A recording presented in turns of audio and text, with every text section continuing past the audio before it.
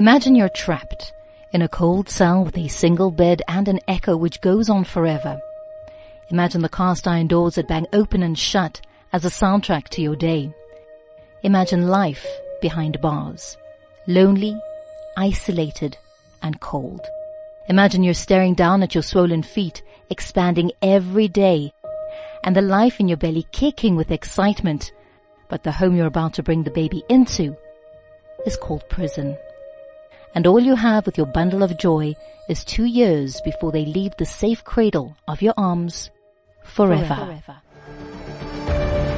I remember I got my labor pains round about 3:30 early hours of the morning. So we banged the steel doors up until 6:30 to 7. That's when the officials came.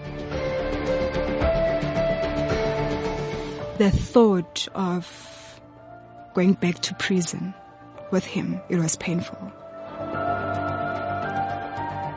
Murwesi is just one of many women in South Africa who has served time behind bars with their babies. I'm Romy Titus, and this is Babies Behind Bars.